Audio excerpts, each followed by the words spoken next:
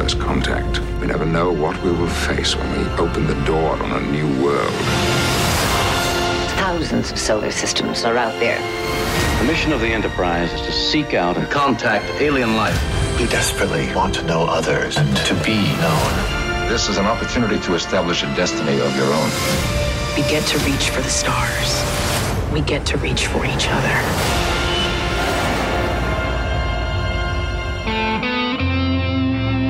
Open a channel. Open a channel. Open a channel. Open a channel. Open a channel to all decks. Hello, everyone, and welcome to Discussing Trek. And today we're going to talk all about Star Trek First Contact Day, which is the 25th year celebration of Star Trek First Contact. Paramount Plus invites fans from around the world to a virtual celebration of First Contact Day. As depicted in the film Star Trek First Contact, April 5th, 2063 is the day that humans first make contact with Vulcans, marking a pivotal moment of exploration and acceptance in Star Trek history. And on this podcast tonight to talk about First Contact Day with me is none other than the Trek historian himself, Jonathan Shorts. How are you doing, man? Man, I am doing good, doing great. Happy late First Contact Day to you, sir. Yeah. Oh, well, thank you, sir. Same to you. Thank you. Thank you. And I said 25 years, but as I read the presser here, it's for the actual day, which was April 5th, 2063. Absolutely. The day that the Vulcans made contact with Zephyr Cochrane in Bozeman, Montana. Yeah. And we have reviewed that movie, so I'll drop the link to the movie. So first off, I'll just ask you real quick, what have you been up to, man? You doing okay? Man, doing good. A lot of work. I don't know. The current state of affairs has led to people not wanting to work, which means I have to work more. So that's what I do. I work and I watch Star Trek. Got this stimmy, yo. Got this stimmy. Right. No working. I wish I could live off of $1,400. Not many can, sir. Not many can. How about yourself? What you been up to? How you doing? Man, I'm doing great, man. I have no complaints. Doing good. And, kind of ready to talk about this, First Contact Day, which quite frankly popped up out of nowhere. This is the second of, I guess, Paramount Plus / Star Trek's day-long events. They did it last year with Star Trek Day, which was in September the 8th, if I'm remembering correctly. And now we have First Contact Day. I will say for me, just talking about the overall event and how it was portrayed, I think I enjoyed Star Trek Day a little bit better than First Contact Day. And really it has nothing to do with the announcements. But for Star Trek Day, they actually streamed it on YouTube as well. And oh, wow. Yeah, and part of the fun for me with that was actually being in a chat room all day while I worked and seeing other people's comments and being able to chime in as well.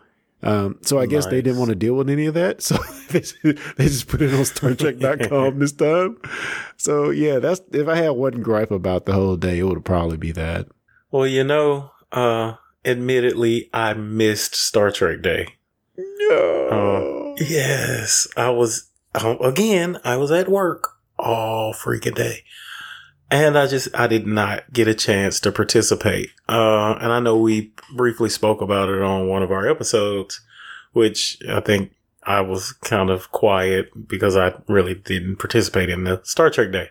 That being said, I really liked this Star Trek Day. Number one, and I like that they kind of centered it all into StarTrek.com because, you know what, again, I worked on that day, but when I got home, I just went to StarTrek.com and you go to the First Contact landing page, and just from there, you just scroll down and it was in chronological order, and you could just watch the videos, the panels, read the announcements. So it kind of helped me get through it all, but it was a lot of information. It was a lot of information and a lot of media. Yeah, definitely was some good content throughout the panels. Like they did with the original Star Trek Day. You could actually watch episodes all day, which I did catch a few or parts of a few because I was working too, although I was at home. But I did catch a part of a few episodes I either don't remember seeing or never seen before. A very interesting animated series episode, which I cannot remember the name, but it was very interesting.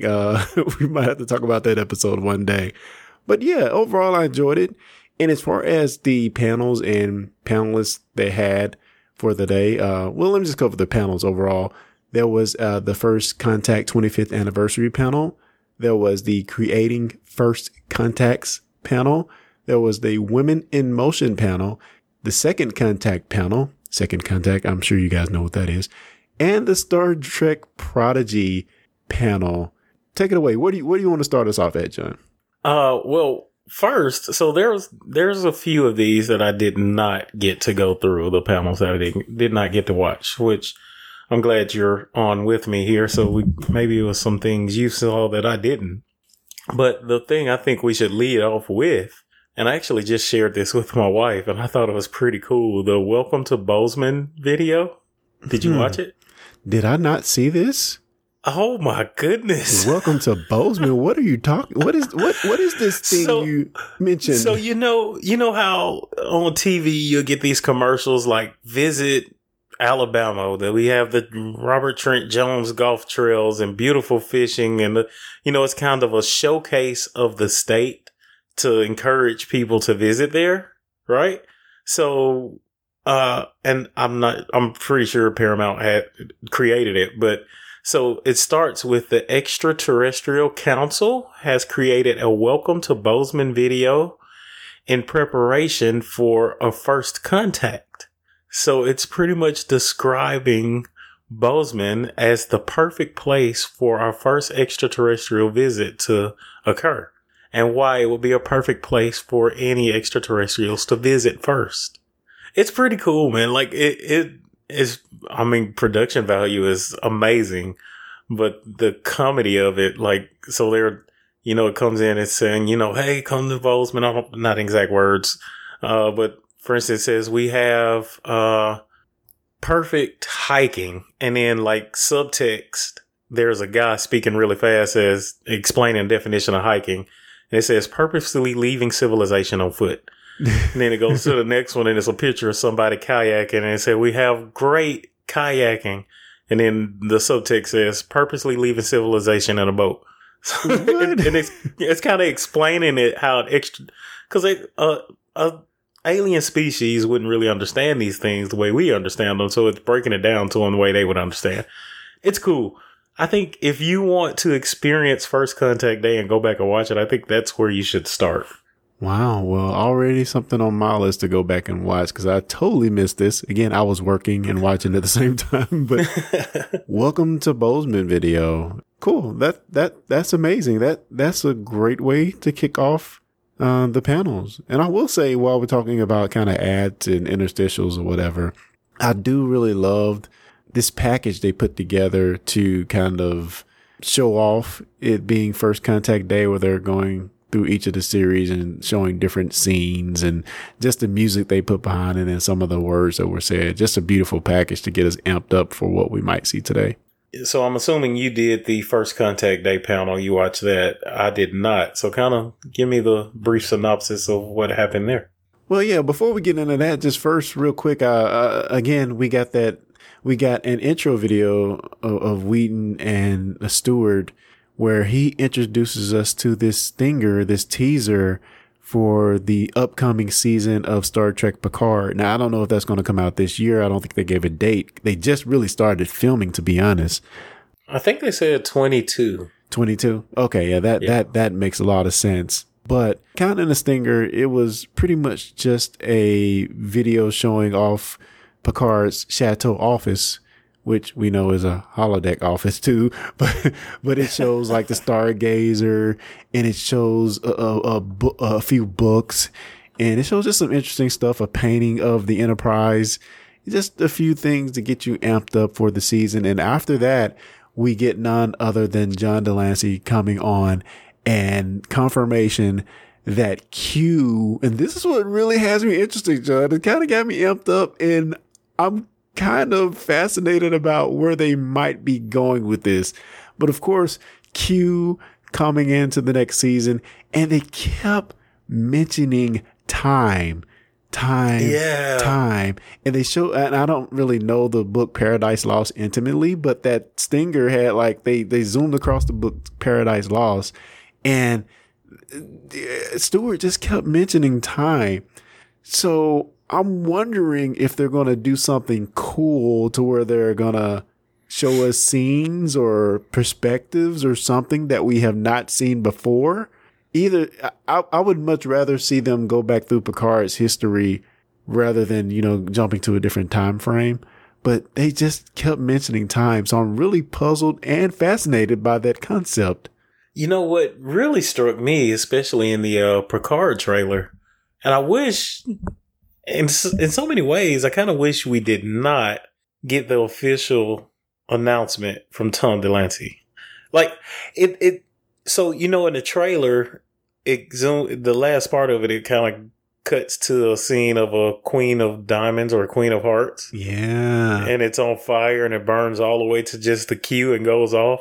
Like, what if they had just left it at that and not said another thing? Oh, boy, we wouldn't know what to do. We would burn down the internet. But also what stuck out to me was in that trailer, you hear Q's voice, and it's a audio clip from, I forget which episode it was in Enterprise, where Q puts Earth on trial, and he says the trial never ends. Yeah. Oh, and he made a point to say that again in the interview. So I'm hoping, as you're hoping, it's kind of a look back on Picard's past, but in the context of this trial that just never really ended.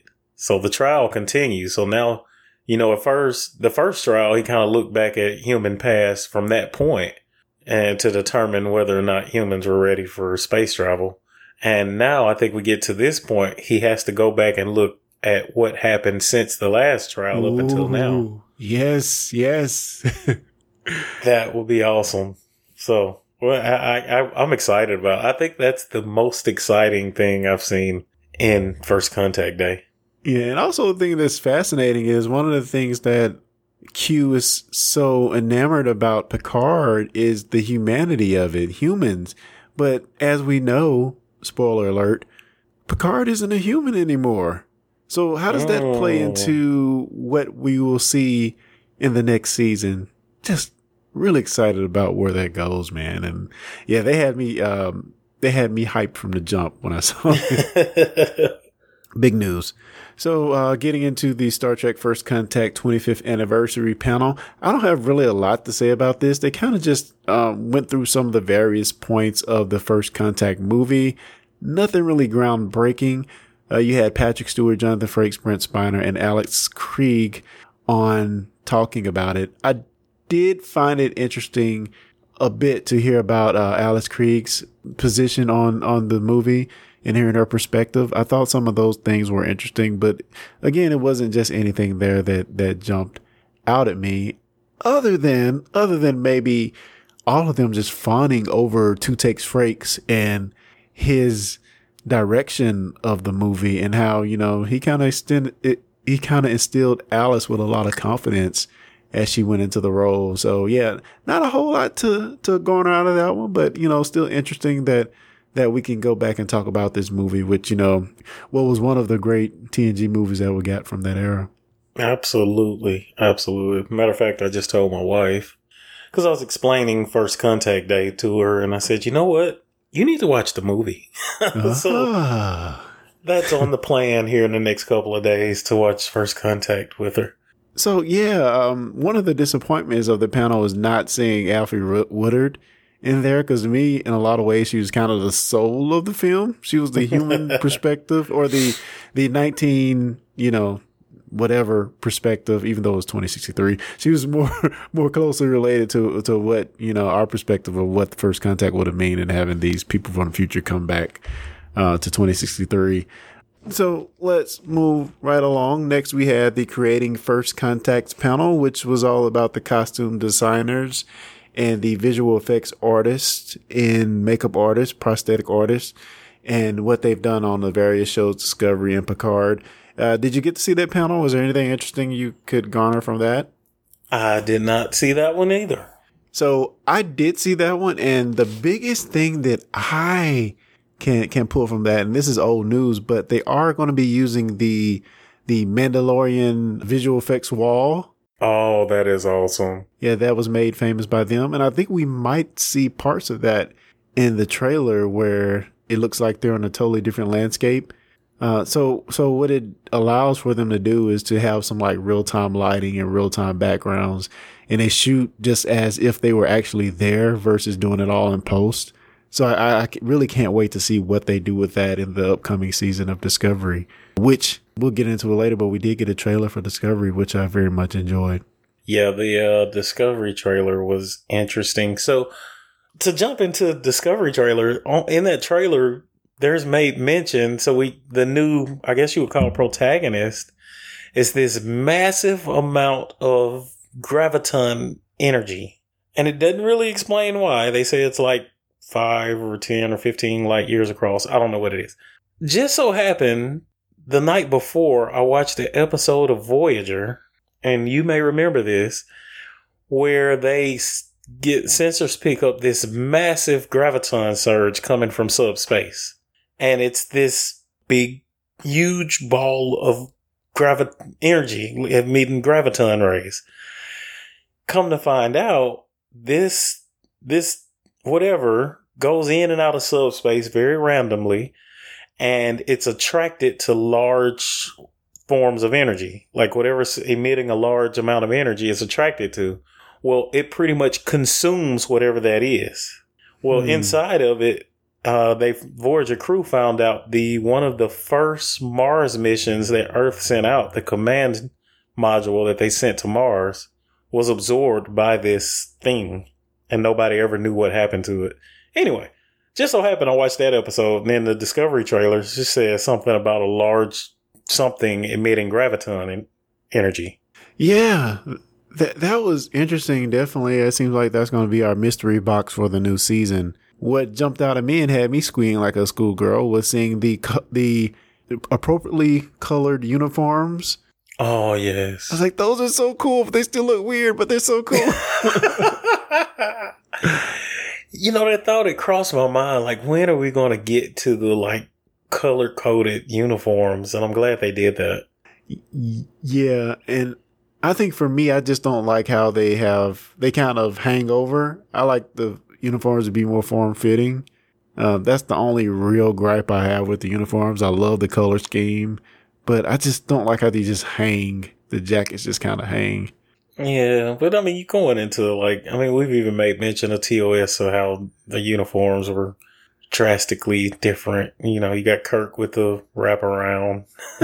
Yeah. The short dresses, and I think it's just a kind of a call out to the TOS. You know, that uniforms were not a tightly monitored situation, I don't think. So hopefully they build to that. But I liked them. I really did like them. Yeah. And I think the only other thing is that, like you said, we're dealing with these graviton bursts or whatever appearing out of nowhere and ravaging the Federation space. And other than that, I think we are going to see a lot of kind of what they started in the previous season of bringing the Federation back together. It seemed like some of those scenes alluded to that. And yeah, it seems like it's going to be interesting to see where they go. I kind of like not knowing much, but just giving me enough to be like, I'm ready for this right now. And it is coming out in 2021, which made me smile even more. Did it? I missed that. Yeah, that was the last frame, said 2021. So, yes. Oh, man. That is going to be freaking awesome. And then we can get through with that going right into Picard. That'll be awesome. Oh, yeah. So, let's talk a bit about the Women in Motion panel. And this is one that I did miss. So this panel was featuring Sonequa Martin Green, Michelle Hurd, Isa Briones, as well as Don Lewis, different world fame, from Lower Decks. Taking a look back at Nichelle Nichols and how she paved the way for women of color on television, and overall her lasting impact on Trek, science, and culture. John, I know you saw this panel, so what did you come away with? I didn't actually see the panel, but I pulled the panel up to watch it. I actually did. And they were talking about, so the panel itself, Women in Motion, will be producing a documentary about Nichelle Nichols.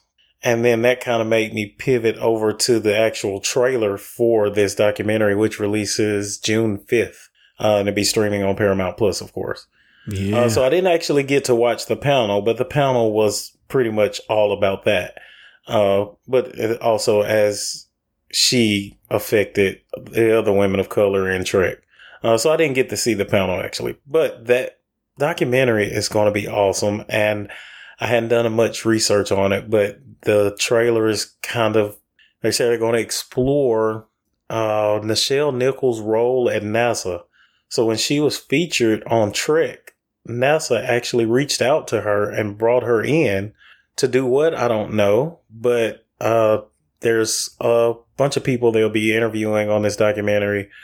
And one of the guys is just saying, without Nichelle Nichols, we wouldn't have had women in color in NASA at that time.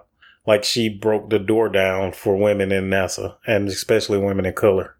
Yeah, that's certainly interesting. A lot of things that I just never knew about. I never knew that she had these, was making these inroads for women and women of color in general, and how she kind of paved the way in the STEM areas. And being a part of NASA itself, it really, really surprised me, and I can't wait to hear more of this.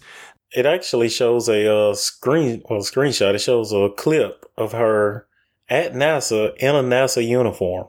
Oh, that's awesome. That's awesome. And I tell you something that was just kind of made me like punch the air. So they were interviewing her in another clip for this documentary. They were interviewing her and she said, I'd always said if I ever got my foot in the door, I would bust the door open so wide that you could see the world on the other side. Oh, man. Man. So I can't wait to see that. That's amazing. Now, I will say that and I don't know if it ever came out. I'm doing some research on it right now as we talk, but there was supposed to be a Nichelle Nichols documentary come out via Kickstarter, and the Kickstarter was a couple of years ago.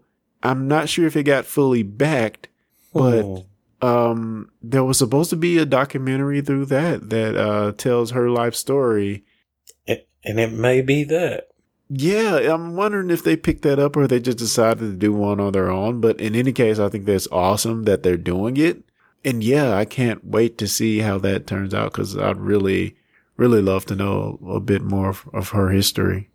It will be awesome. I mean, you just think of the women in color that we have in Star Trek were like some of the, I'm not going to say influential, but they some of the most impactful performances. You get like Whoopi Goldberg and Sonequa Martin Green and I forget the lady that plays Rafi. Yeah, Michelle Hurd. These people had a big impact on the show. Yeah. And to think that wouldn't have been possible without Nichelle Nichols' part in TOS.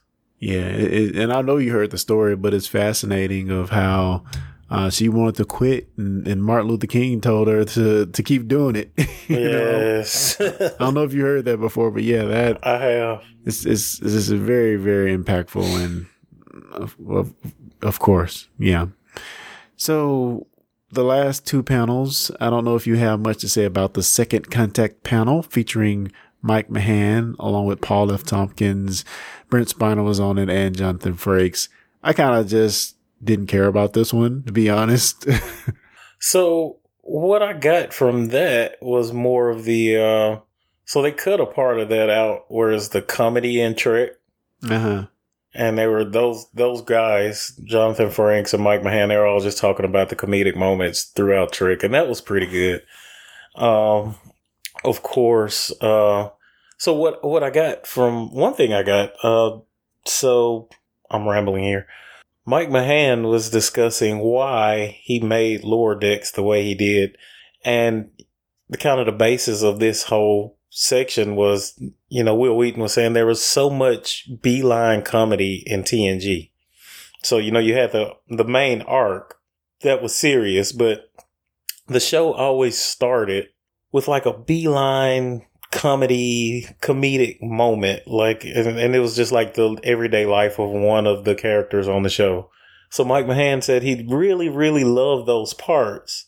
So he wanted to make Lower Decks all about that and the overarching important part secondary, which, I get it. I don't enjoy it, but I get it. And I see why he did it. I don't know if that many people actually cared that much about those storylines, though. Yeah, I get it, and I think it could be a great thing. But what's disappointing about what he's done with that formula is that or a lot of the aspects of the stories he's told, I don't feel like is true to the nature of Trek. They may have had hilarious B plot or B stories in the episodes, but they weren't just outlandishly over the top. They were funny, but they weren't just like ridiculous. And I feel like 90% of what he does is just ridiculous. So I kind of got an explanation on why that was. So the question came up asking Mike Mahan, like, what do you allow a lot of improv from your voice actors? Because Will Wheaton was kind of remembering back to TNG. He said, we weren't really allowed to improv at all. He said, like, if you even used a synonym of a word in the script that wasn't in the script, like they cut and you had to correct it. So he's asking Mike McMahon, like, how much leeway are you giving your voice actors? And he basically said, we pretty much work around them. So if they improv something, we kind of develop the show around that. Which I think is kind of causing the whole way too much issue. Yeah, they need to dial that in. Because then you kind of go into the like Saturday Night Live type deal. Yeah, I don't want a Saturday Night Live trick. That definitely makes a lot of sense because you could tell it has some direction, but he allows it to go off the rails, which to me, once you do that, it kind of takes it too far. Yeah, to say it lightly. Yeah. No, and I mean that. Hearing that and understanding that kind of would make me approach it differently now. So, but I tell you one kind of depressing thing he said. What's that? The first season, he said so he said in the first season he was kind of trying to find a balance. Because he said he knew he wanted to make something that Trek fans would appreciate. So he didn't want to be too outlandish and too crazy with it. Like he wanted to tie it to Trek a little bit, make it seem like a trick, right? That was the first season. Yeah, which I will say before you continue, I will say it seemed like he got that formula better by the end of the season to me. Or maybe it just grew on me so much I didn't care anymore. I don't know. I mean, he says the reactions he's got were kind of aligned with how you felt, which leads me to season 2 is he's going to kind of go more along his lines and less along trying to keep that balance. So what does that mean? I don't know, but I know it was playing a little too loose for me in the first season. So yeah. And they just announced that they've actually been signed for season 3 as well. Oh my God. This is the trick nobody wanted, man. I hate to be, I know some people love it. But it's not, and I don't want to be the toxic fan here, but it's not what I come to Trek for. And I'm fine with just skipping over it and not watching it or either watching it and not caring all that much. I'm fine with that. But I just hate that they say something this ridiculous is canon. They should just come out the top and say, oh, this is just a side story. It's not really canon, but it's going to tie in. If they would have said if they would have said those few words, it would have sit better with me. But by the fact that they're saying Die Hard, oh, this is canon. This is all canon. Like, really? Is it really canon? No. But I mean, like I said, we'll see what season 2 holds. I will watch it. I don't think I'll just not watch it. Yeah. But like you said, now whether I care or not, I don't know. we'll see how it goes. I mean, I did appreciate a few moments in it. And one of them, I think the moments we all appreciated most were the Riker moments in Lower Decks, which they mentioned in this panel. And, they were just, he was asking Riker, man, it was just hilarious. Like, you were so good. And he said Mike Mahan created that entire, like, Riker had nothing to do with that. Interesting. Riker said he had no idea he could even be that character. So, yeah, because he did say it's not what I was expecting. Neither were we. But it definitely had some good moments. I don't want to totally rag on Lower Decks. It definitely had a few good moments. And Crisis Point was my favorite episode. It was really good. So it had its bright points, definitely. Which we don't have a lot of time here, and maybe we'll do this on another recording, which this particular panel kind of got me to thinking about all of the comedy in Trek. And I would like to, maybe on one session, we go through and just find out, like, who was the funniest characters? Ooh. So they kind of had that debate, and it was a close running between Data and Odo. I would throw the Doctor in there as well. Yeah, the Doctor would definitely have. It's a lot though, and that was another thing. Like, for it not to be a comedy at all, there was a lot of comedy in Trek. Yeah, and it was it wasn't direct comedy. Like, it was comedic moments. It was really and they cut to a scene, one of the early TNG scenes, where Data says he was reciting this thing he found in a database or something, and he said there was once this woman from Venus, and her body was shaped like a Picard turned around and says, yeah. Oh my God. Well, even going back to TOS, as we're doing this best of TOS, we've had plenty of funny moments where Spock as well as Bones. So comedic moments are fine, but I just also think Lower Decks just goes a little bit too far. Yeah, and I think it did what Mike Mahan set out to do. He really loved that part of the comedy in Trek, and he just kind of wanted to extract that and make it the thing, and that's what he did. But yeah, if that was the goal, yeah, that was the goal. So there you go, you have it. Well, let's finish things off by talking about the Star Trek Prodigy panel. Executive producers Kevin and Dan Hagman, which I want to say they did, was it Ben 10? They did some Nickelodeon series. And, of course, they were joined by Catherine Janeway herself, Kate McGrew, and talking about the new Prodigy series. So we got a picture, and we got like the nature of her character. John, let's talk about that for a minute. How did you feel about what we learned Captain Janeway is going to be in this series, and any predictions on what ship this could be? Federation ship that's in the Delta Quadrant as well. So I'll let you unpack it. What do you think, man? Well, again, this is one of those I didn't really watch fully through. But there's been a lot of talk on the interwebs about the Prometheus ship. Yeah, that's what I'm thinking. Though she was never on Prometheus, though. She was not. But the Doctor, they did transfer the Doctor over there, and he brought back all that information. And we know that it's a long range tactical vessel, so it could get to the Delta Quadrant. You know what I mean? Yeah. That would be awesome if that's the case. Now, what are you thinking? Yeah, so let me frame it for the people who are listening who didn't watch the panel. So, Kate Mulgrew is going to be basically a holographic character on some Federation ship that is still in the Delta Quadrant. She's going to kind of be the instructor, trainer for this group of young kids who have somehow happened upon this Federation ship.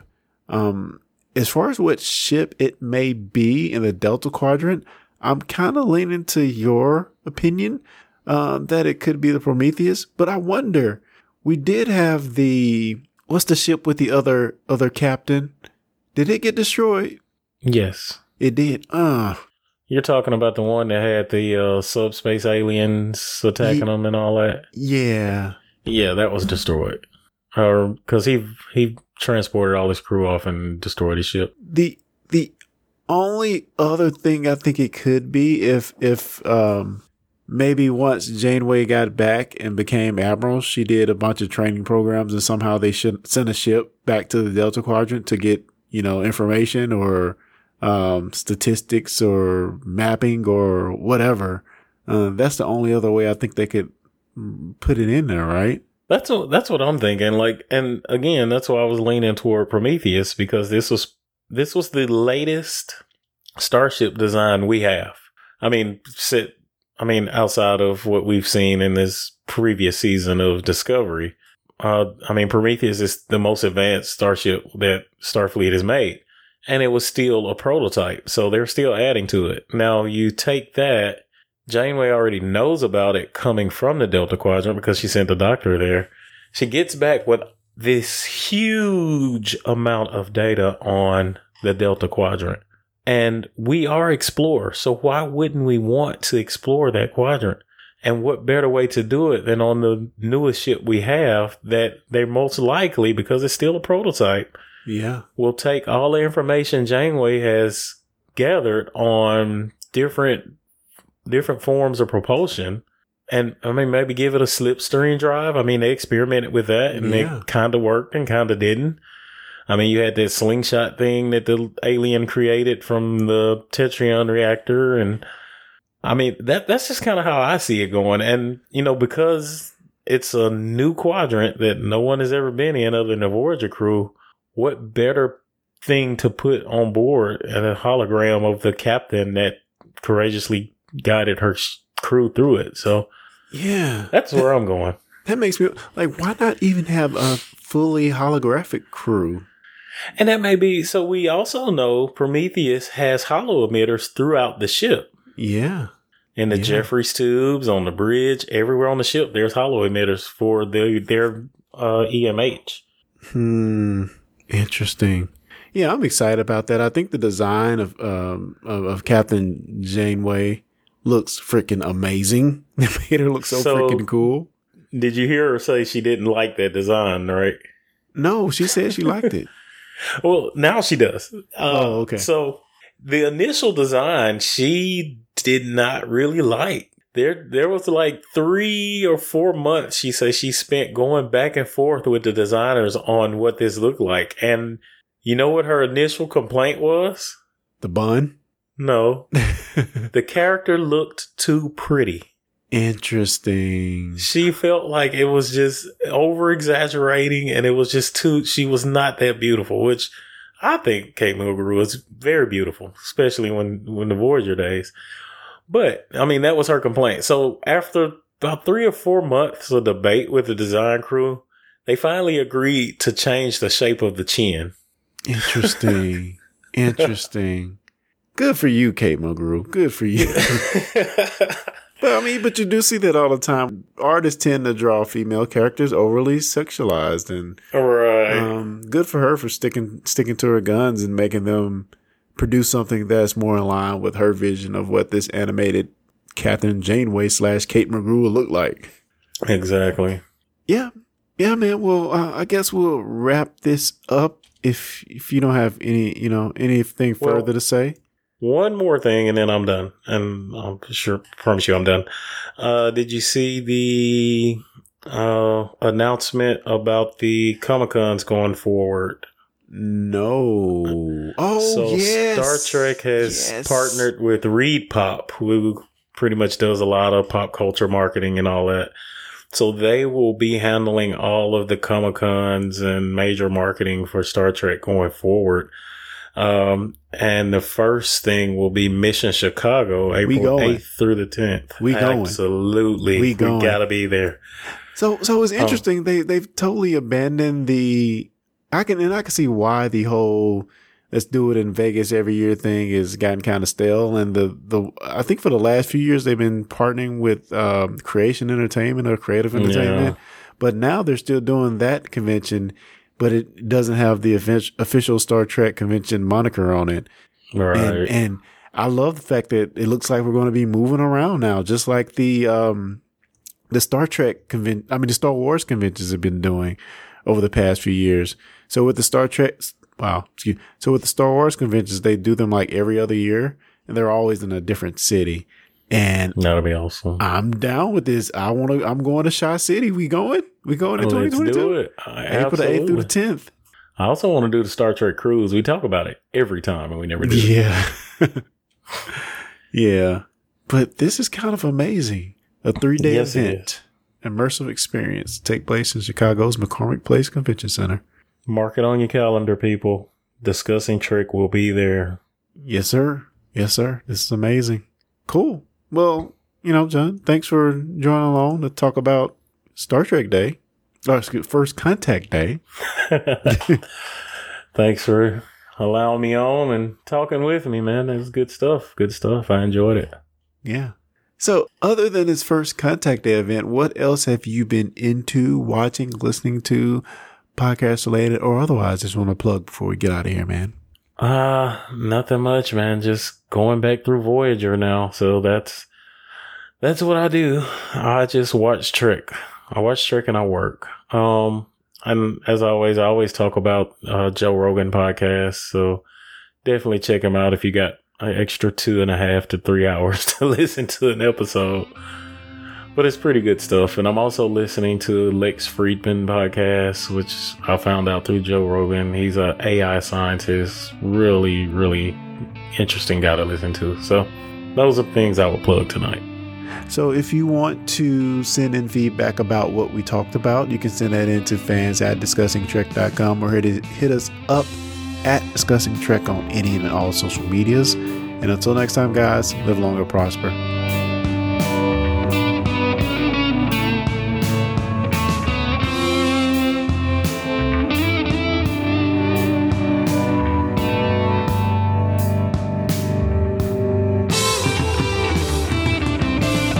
Thanks for listening to the Discussing Trek podcast. For more information, go to discussingtrek.com/subscribe.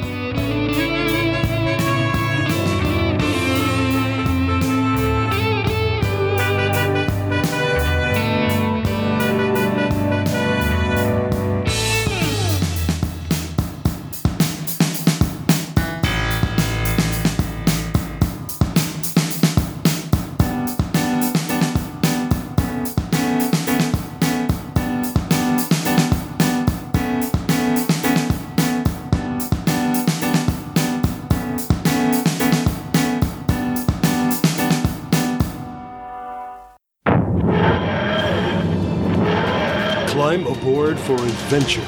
Your traveling companions are fellow fans of Doctor Who. That's right, it's the podcast Discussing Who, exploring the worlds of Doctor Who, past, present, and future. Find out more at discussingwho.com. Discussing Network.